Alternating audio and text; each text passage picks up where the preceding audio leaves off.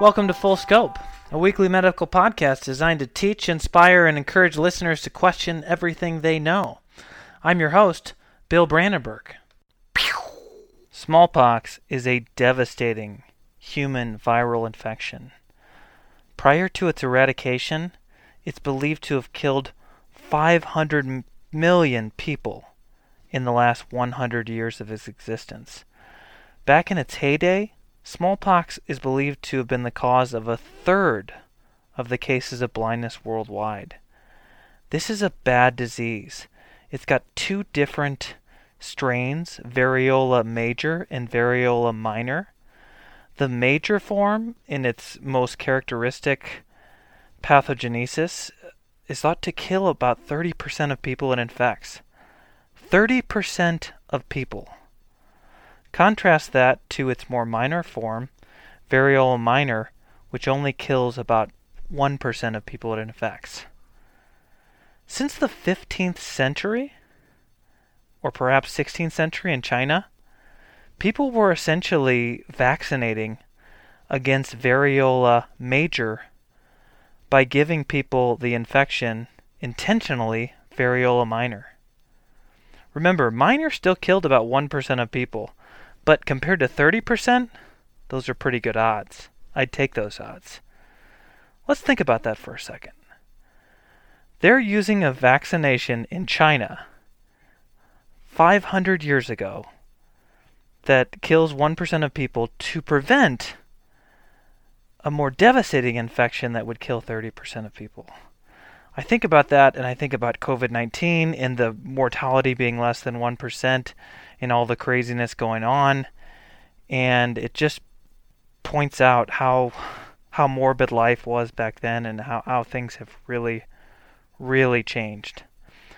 We've used vaccines to get rid of many diseases in our population.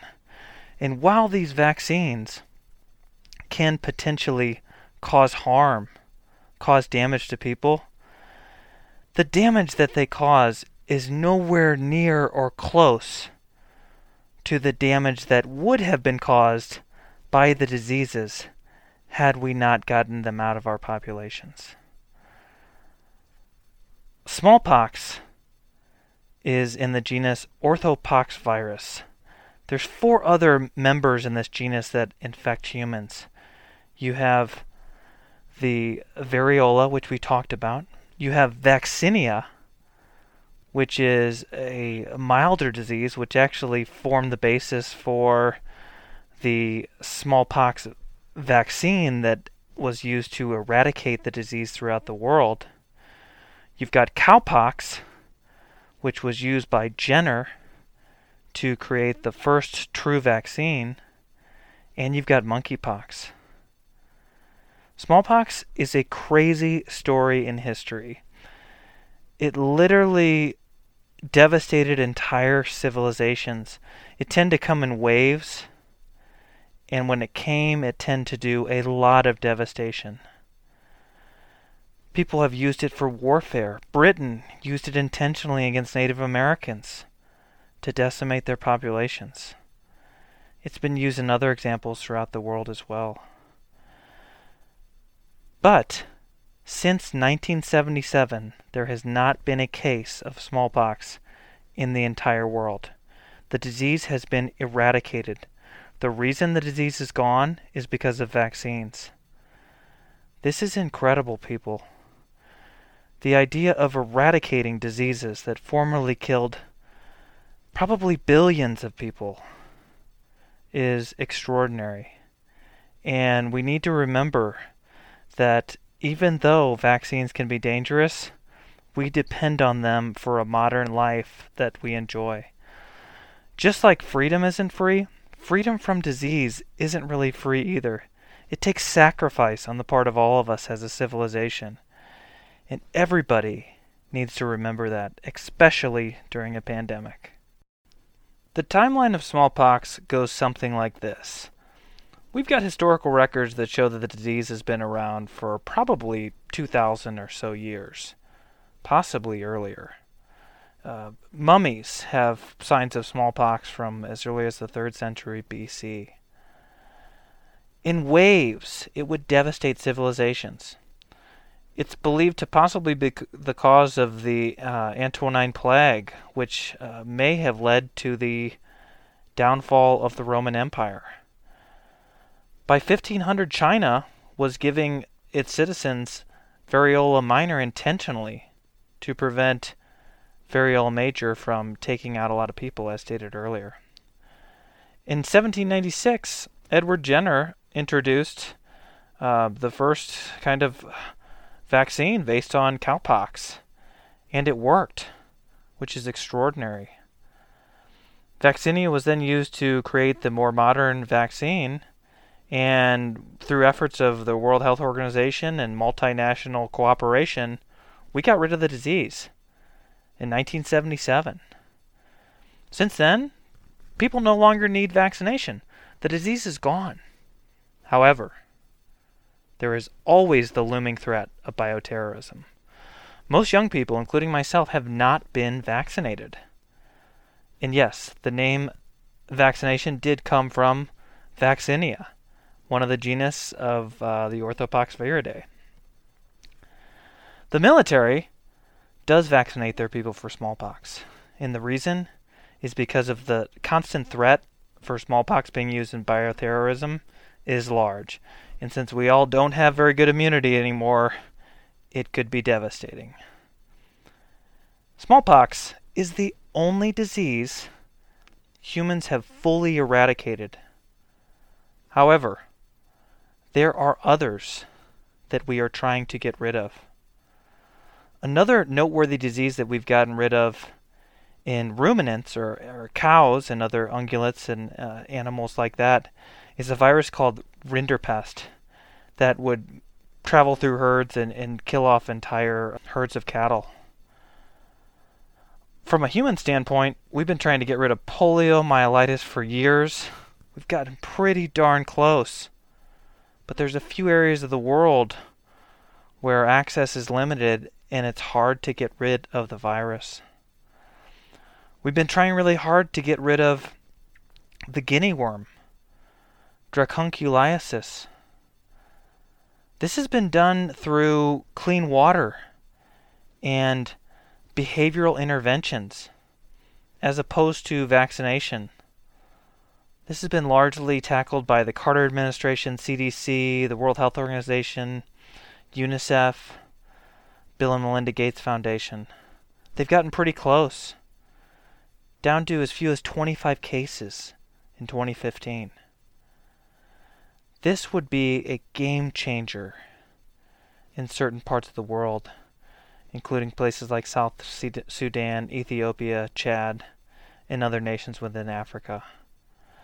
Yaws, malaria, hookworm, measles, rubella, several other diseases are also on the list as potentials to be eradicated. Disease eradication is a crazy thing. As a doctor, I try to cure disease. I want to get rid of it. But the end game is to get rid of diseases in our entire populations. And I tend to be a guy who thinks more on a population scale than on an individual scale. Basically, to eradicate a disease, you need technology. You need to know things. In the case of the guinea worm, we need to know how it reproduces, how it gets in the water system, how we can break its life cycle and get rid of the disease. For certain other diseases, it revolves around mass vaccination, vaccinating basically the entire world until it's gone. Different techniques can be used to get rid of diseases. Some diseases we are unable to get rid of based on our current technology. A lot of times diseases can have vectors. They can have other animal reservoirs where they live in.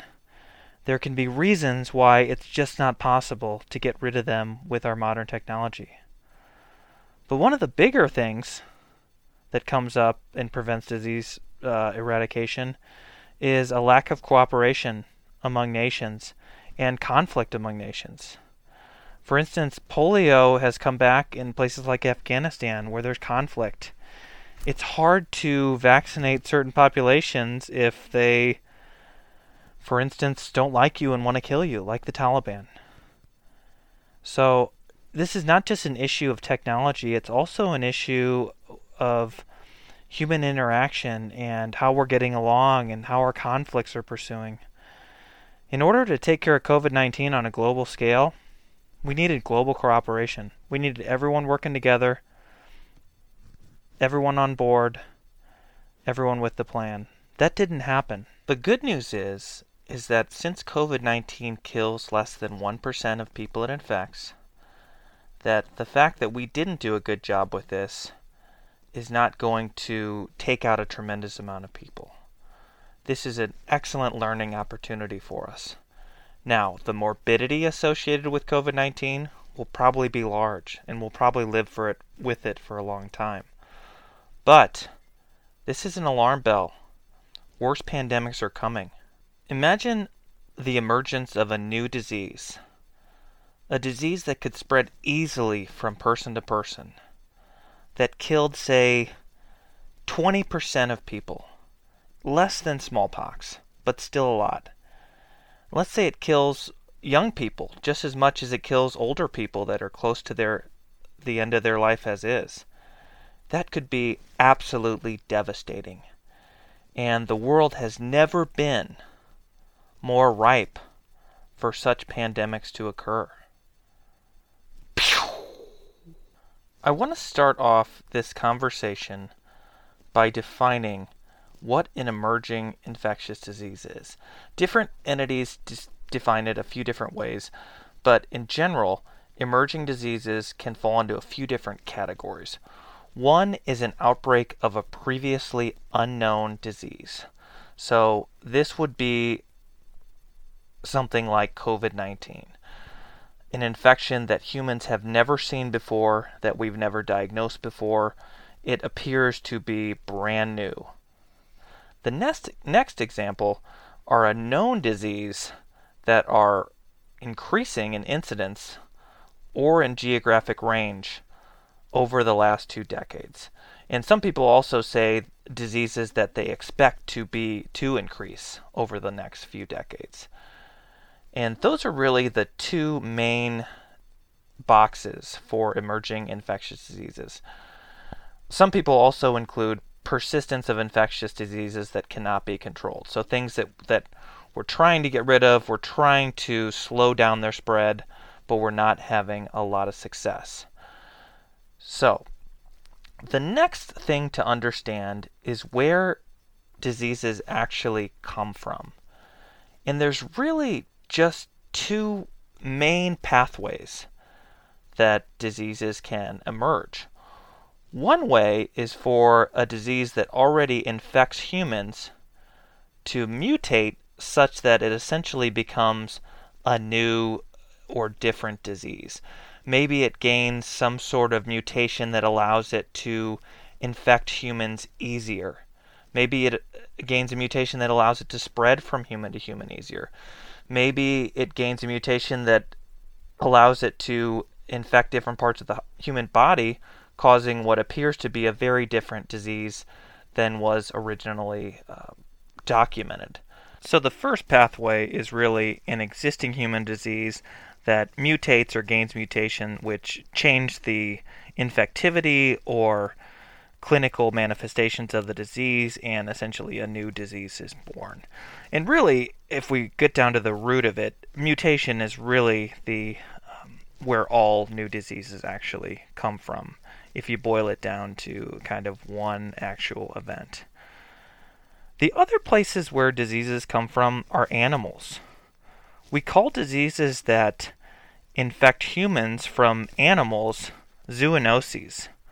Zoo is kind of the base word, and that makes it kind of easy to remember.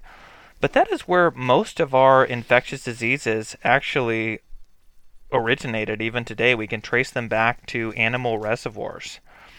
And that is where a lot of our new diseases actually come from.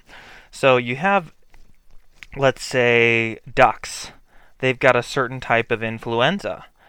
And let's say those ducks get close to some chickens, and some mutation happens in that duck influenza that then allows it to infect chickens, or maybe it could readily infect chickens already, but then it acquires another mutation which allows it to infect humans. So it jumps from the chickens to the chicken farmer, and you've got a new type of influenza which can be very dangerous to humans because we may not have ever seen this particular influenza virus before. It could potentially cause a really damaging disease because our immune systems aren't used to it. Take that a step further, give it another mutation which allows it to easily spread from human to human, and you've got that situation where you could see an epidemic or even a pandemic occur. And that has actually been borne out in several different pandemics. Basically, the 1918 pandemic is thought to have involved, jump from pigs to humans, and caused, like we said in other episodes, 50 million deaths worldwide. So, jumping from animals to humans because of new mutations which allow them to infect and spread is really the most common way that new diseases emerge. So like we said, all new diseases really come from mutations which occur in existing pathogens. These may be mutations that occur in infections that already occur in humans, or they may be mutations from infections that occur in animals, which then allow them to infect humans and, even worse, spread from human to human. And since a lot of the infections tend to jump from humans or from animals to humans, and actually vice versa as well, but we're more interested in the animal to human pathways, we kind of define stages that this process occurs through. And a lot of the more deadly diseases come from animals because our bodies aren't really used to seeing them, whereas when a mutation occurs in a human population, a lot of us have already seen the original disease, and so sometimes we have some protection. Granted, if it jumps to a new geographic area where people have no immunity, as was the case with smallpox and Native Americans as Europeans colonized, it can be very, very devastating. But the 5 stages that kind of define the evolution of diseases which allow them to infect humans from animals goes like this. In stage 1, really you just have spread of the disease within the animal population. For instance, HIV in chimpanzees and other primates, rabies in foxes or coyotes or other mammal reservoirs, or say Ebola in bats. In stage 2, you have the infection that then goes from an animal to one human. So one person is around this animal and they're able to contract that infection. And that can be a very dangerous, deadly situation. But sometimes early on in that stage 2, it can be hard for a human to then infect or spread the disease to another human. In stage 3, we start to see a limited outbreak from human to human. So it's not spreading extremely easily or rapidly, but you see the possibility of human infection spread. And so that's a bad sign, and you want to be very, very cautious at that standpoint. Because when you jump to stage 4, you see it spread easier from human to human.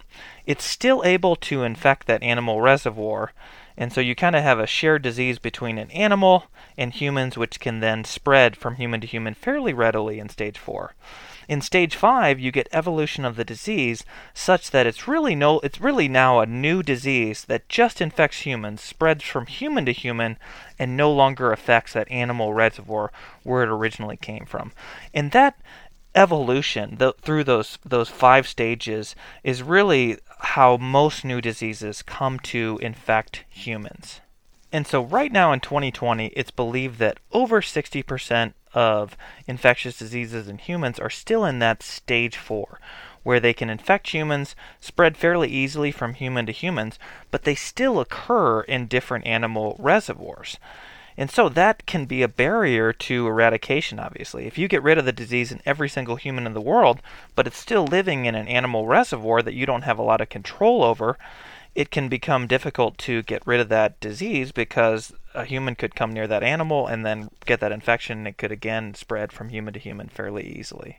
So, as a fun aside, I wanted to give some examples of where some of the infectious diseases that we see today originated. The first fun example is measles, probably came from ungulates, which are hooved animals like deers and cows and such. HIV probably came from chimpanzees and other non human primates. SARS-CoV-2 probably came from bats, with pangolins or scaled anteaters probably having something to do with that as well. The H1N1 influenza came from pigs. And the Zika virus, remember Zika before COVID and Ebola became the talk of the town? Probably came from rhesus monkeys. It was first isolated in 1947 in the Zika forest in Uganda. So some people might debate some of those origins. I just list those as a fun thing, not as like absolute facts. But you can kind of go through different diseases and see where they probably came from. And it's a really fascinating thing and just a fun thing to do. Okay. Why then are the risks of new infectious diseases more now in 2020 than they've ever been in the history of the world? Well, it's pretty simple. There are now a ton of people in the world.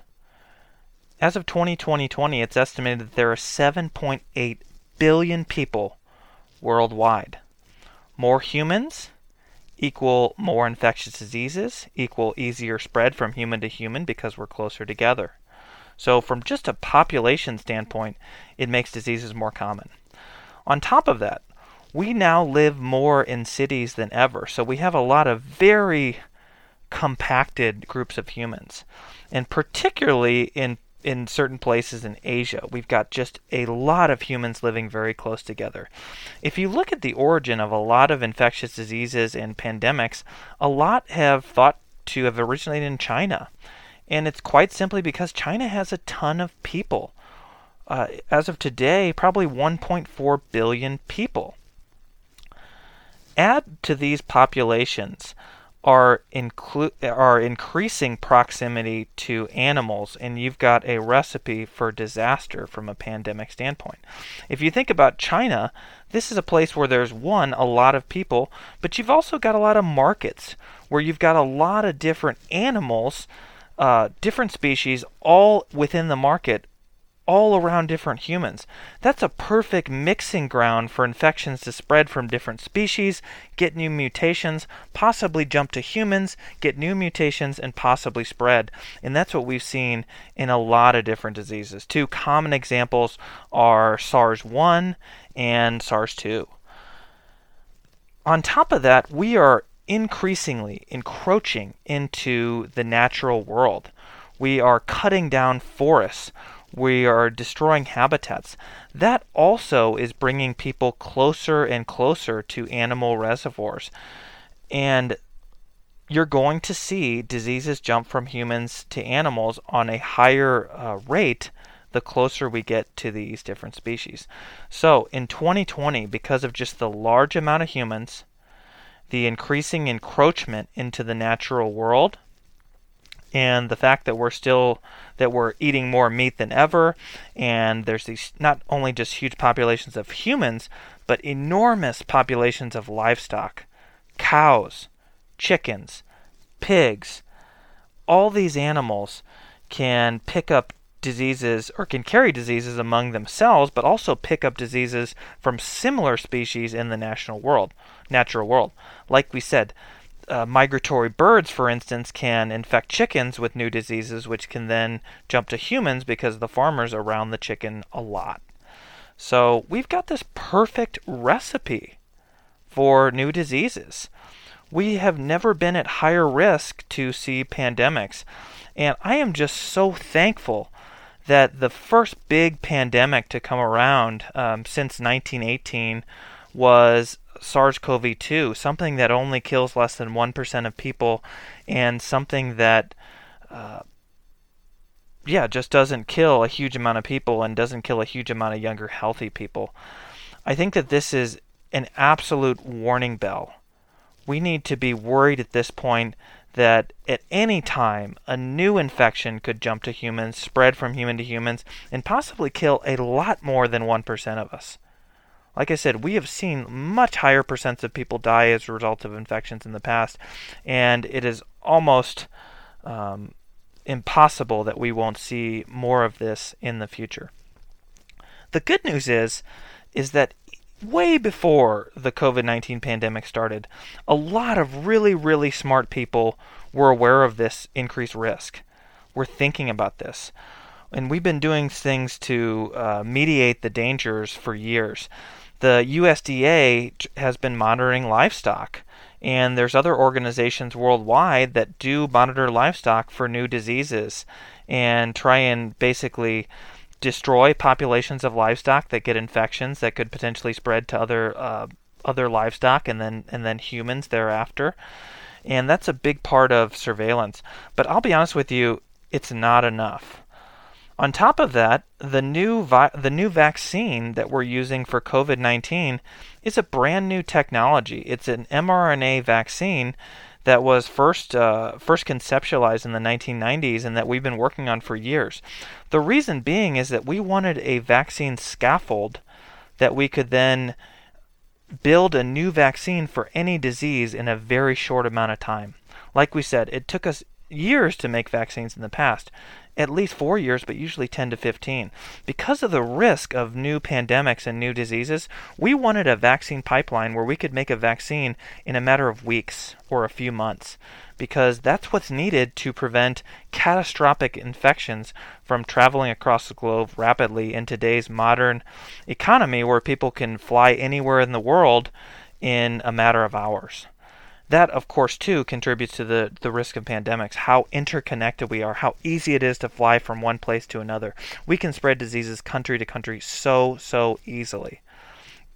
So, what's been going on is a lot of smart scientists have been ringing the alarm bell, even before the pandemic, saying we need to be doing more surveillance, we need to be researching this stuff more and more, come up with better pathways to create vaccines, and thank goodness they were doing that. And that led a lot of the technological groundwork for us to, say, come up with a vaccine in just 1 year for COVID-19. This stuff is crazy. The risk of pandemics is probably the largest and most looming risk that we face as a population because there are so many of us, we are living so close to animals, and the world is so interconnected in 2020. This stuff is fascinating. Right now, we are attacking our public health officials. We are getting mad at these scientists. And this is really, really sad. Because again, people, we are going to see pandemics that are going to kill much more than 1% of the population in the future. And these are the people that are trying to get us ready. COVID-19 was a first test. We have failed this test miserably in most countries and certainly on a global coordination scale. But in the future, we need to be better or we're going to pay dearly.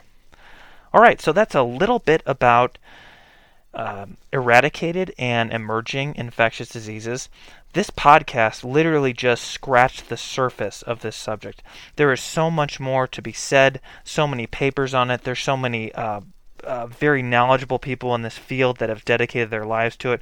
But I wanted to just give some of the basics because it's so important for every doctor and healthcare worker to understand these basics, especially with the increasing risk that we're seeing with the growth of more people and more destruction of habitat, more global interconnected transportation, etc. On the next episode, we're going to talk about some of the different already in place types of vaccines, talk about some of those diseases that we've gotten rid of or nearly gotten rid of as a result, gotten rid of in the United States, I should say, but nearly gotten rid of worldwide. And then finally, in a subsequent episode, we're going to talk specifically about the SARS-CoV-2 mRNA vaccine, what it is, how the technology works, and what it means for the future of vaccine development. Thank you so much for tuning into the Full Scope podcast. You can find a lecture summary, key points, and any references on our website, fullscope.org. Additionally, this is the official podcast of Wonder Medicine PLLC, a for-profit medical clinic located in Boise, Idaho. As Carly and I own the clinic and draw revenue from it, we thought we should disclose it as a conflict of interest. Disclaimer alert! It's a trap! The Full Scope podcast was designed and created for educational purposes only. It is not intended to diagnose, treat, or provide clinical knowledge specific to the care of any actual patient or population of patients. If you are in need of medical advice or treatment, contact a physician. The views and opinions portrayed on Full Scope are Dr. Brandenburg's. They do not represent the views or opinions of Wander Medicine Clinic, any of the academic institutions mentioned on the Full Scope podcast or website, or any of the hospitals which Dr. Brandenburg has or currently works at.